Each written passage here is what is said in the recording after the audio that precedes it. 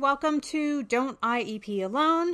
I'm your host, Lisa Leitner from adayinourshoes.com, which is one of the best online resources for parents who need IEP assistance. And we have a Facebook group, a Facebook page, and now the only podcast devoted to helping parents navigate the IEP process.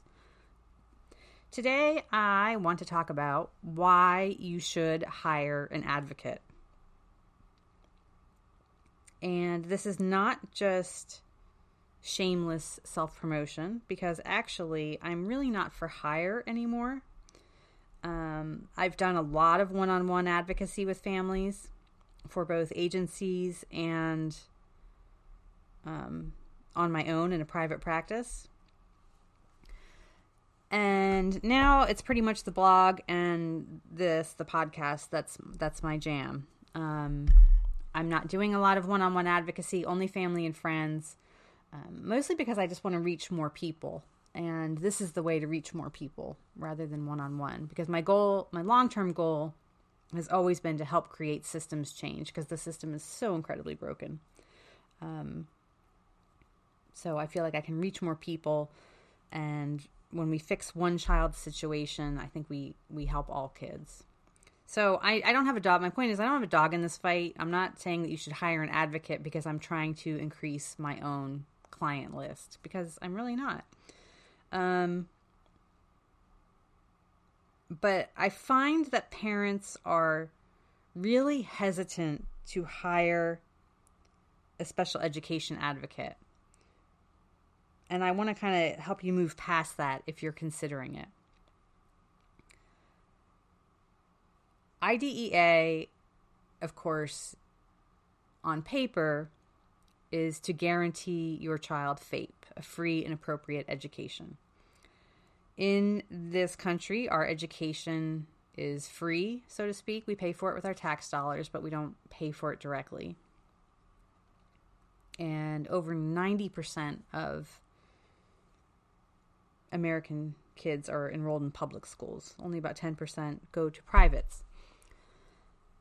Privates, of course, are not bound to IDEA, and they don't have to provide special education. We know that one of the main points in this whole big picture is the lack of money and lack of resources. So if providing special education is more expensive and you weren't legally bound to do it, why would you, right? It's the right thing to do, but it's also the expensive thing to do. So that's why most private schools do not offer special education. So FAPE. You're trying to get your child FAPE. The law says your child's entitled to FAPE. So I understand why it would get your hackles up if you have to pay someone to help you get FAPE, because this is what the law says. It's free. Why am I paying money out of my own pocket to an advocate to help me secure FAPE for my child? I get that. I get why there's that sticking point there. However, this is the system. This is the system that we have. This is the game that's being played. You know, it's kind of like, don't hate the players, hate the game. And in future podcasts, I certainly will get into lobbying and citizen lobbying and systems advocacy and all that, so that we can collectively try to create change. But for right here, right now, this is the system that we've been given. This is the game, and I'm going to teach you how to play it.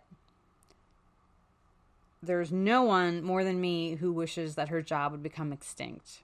I would love it, and I mean that 1,000%, if the need for my blog and the need for this podcast would go away tomorrow. If it would become just extinct tomorrow because every child was receiving what they need, I would seriously be dancing in the streets. I don't think it's going to happen even in my lifetime, but, you know, a girl can dream.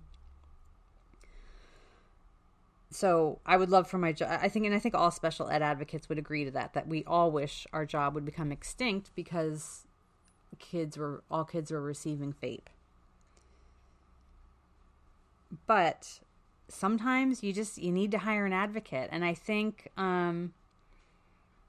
if you've tried to learn the process on your own and it's just not working out for you,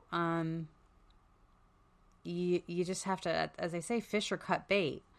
I can't tell you how many times I've had this conversation where, and I used to, when I did a one-on-one, and even when I was working for agencies, when I was working for agencies, I only served low-income families, and all my services were free.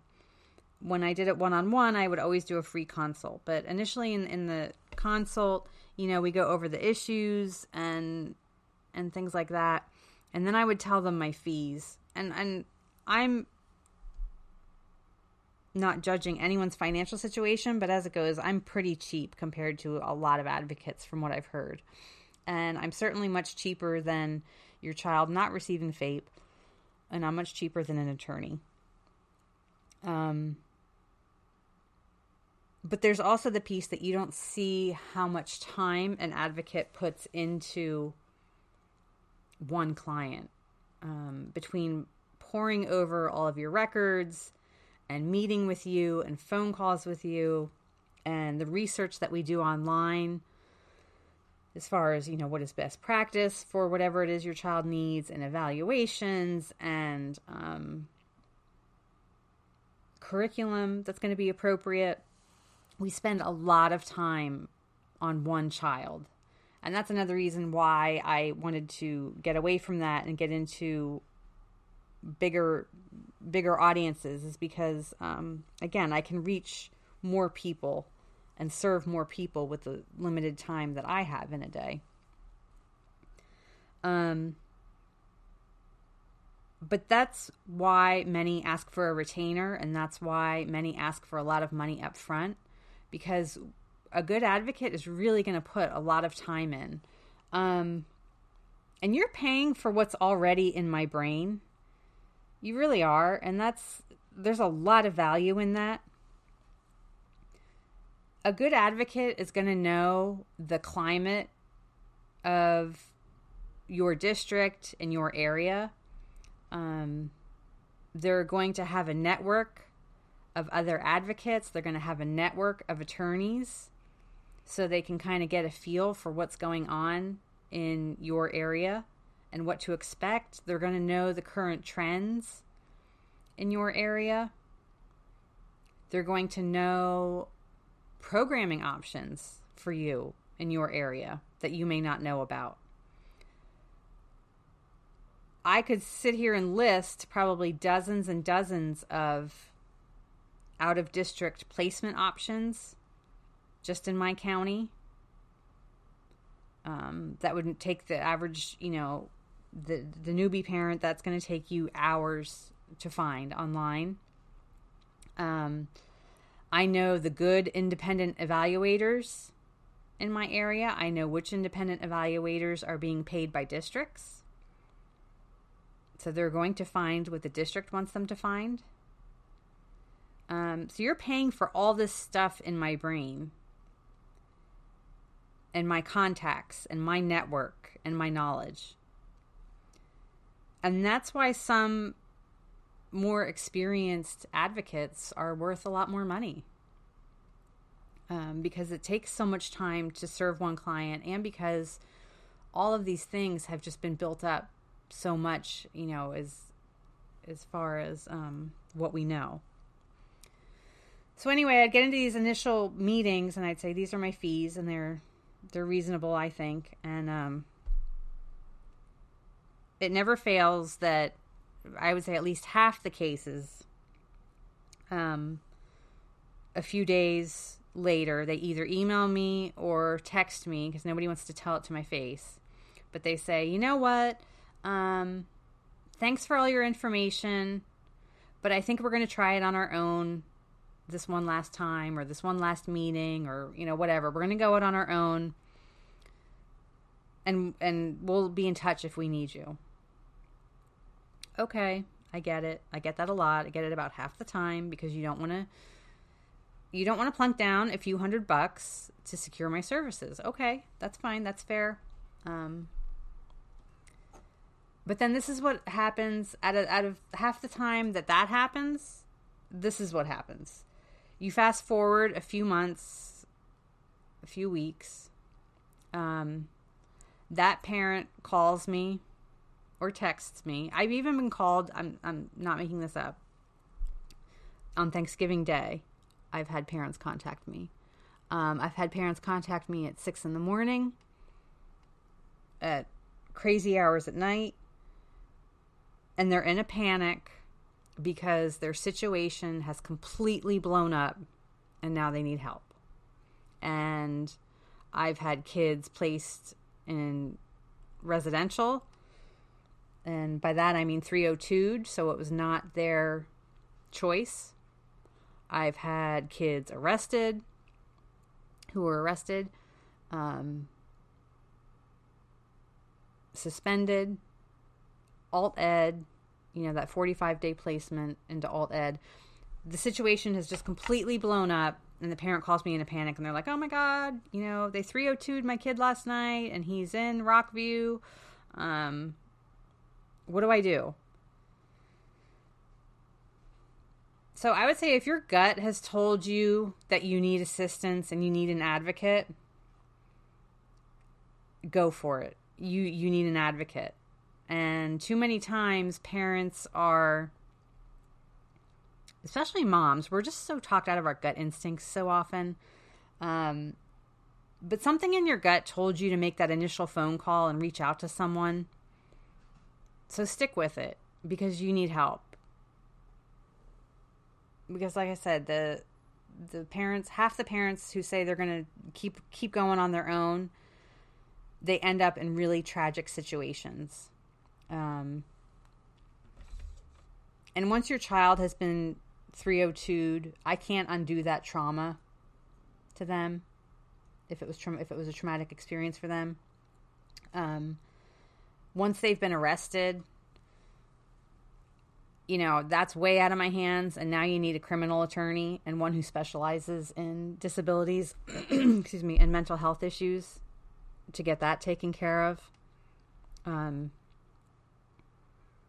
If you think you need an advocate, then you need an advocate. But by the same token, I have a blog post on this, on what questions you should ask an advocate, what to look for in a quality advocate. And go with your gut there too. If you meet with an advocate and your gut is telling you that this isn't the right person for you, then don't hire them. But keep looking. Okay, find someone else. Or truly commit yourself to, I can't afford an advocate right now. However, I am going to be the best damn IEP advocate I can be. And I'm going to take some online webinars, and I'm going to take some coursework, attend training, read till my eyes cross, so that I learn this IEP process and get my child on the right path. Because I think once you've acknowledged on some level that you need an advocate, you know that you're not headed down the right path, and you need to really chart a new course. Whatever strategy you're using to get your child's needs met is not working. Because if it was working, you wouldn't have that gut instinct of, maybe I should hire an advocate. Okay, so it's just something to think about. Your gut tells you stuff, and too often we turn it off. Advocates are becoming more and more common. And if you have the opportunity to interview more than one or meet with more than one, do that. You don't need to stick with the first one that you meet. There are a lot of great ones out there. And you know what? There are a lot of shady ones out there too. And I don't mean shady, but the phrase I use is that their enthusiasm and their confidence outweighs their knowledge base. And I've seen a lot of advocates or people who are claiming to be advocates give a lot of really bad advice and just wrong advice. So definitely ask around how many people they've helped and what their success rate is, and look for endorsements and who is recommending them. It's a profession just like any other profession, and there's going to be great ones and there's going to be not so great ones. So look around. All right, I'm going to wrap it up there for today. But those are the reasons you need to hire an advocate. Your gut told you so. And your situation isn't great, or you wouldn't be looking for other options. I will be on again soon. Thanks for tuning in to Don't IEP Alone. And if you need further advice, go to adayinourshoes.com.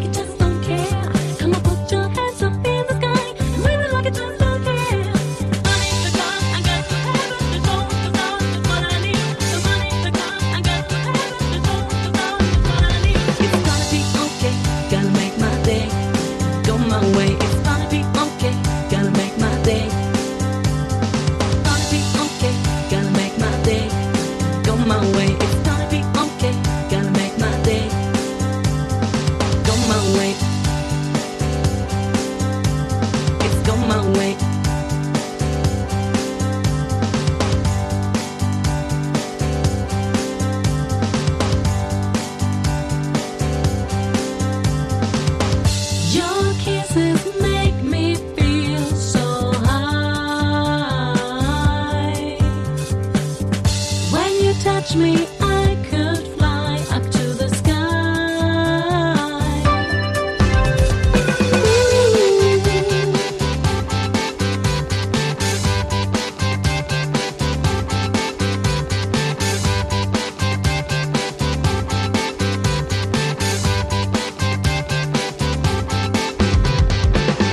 Every day I'm on my road, but today is the day that I meet you, my baby. Hope you're going to stay. It's gonna be okay, gonna make my day. Go my way, it's gonna be okay, gonna make my day. It's gonna be okay, gonna make my day.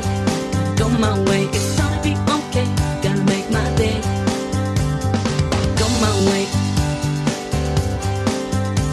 It's go my way. My way. It's go my way. It's go my way.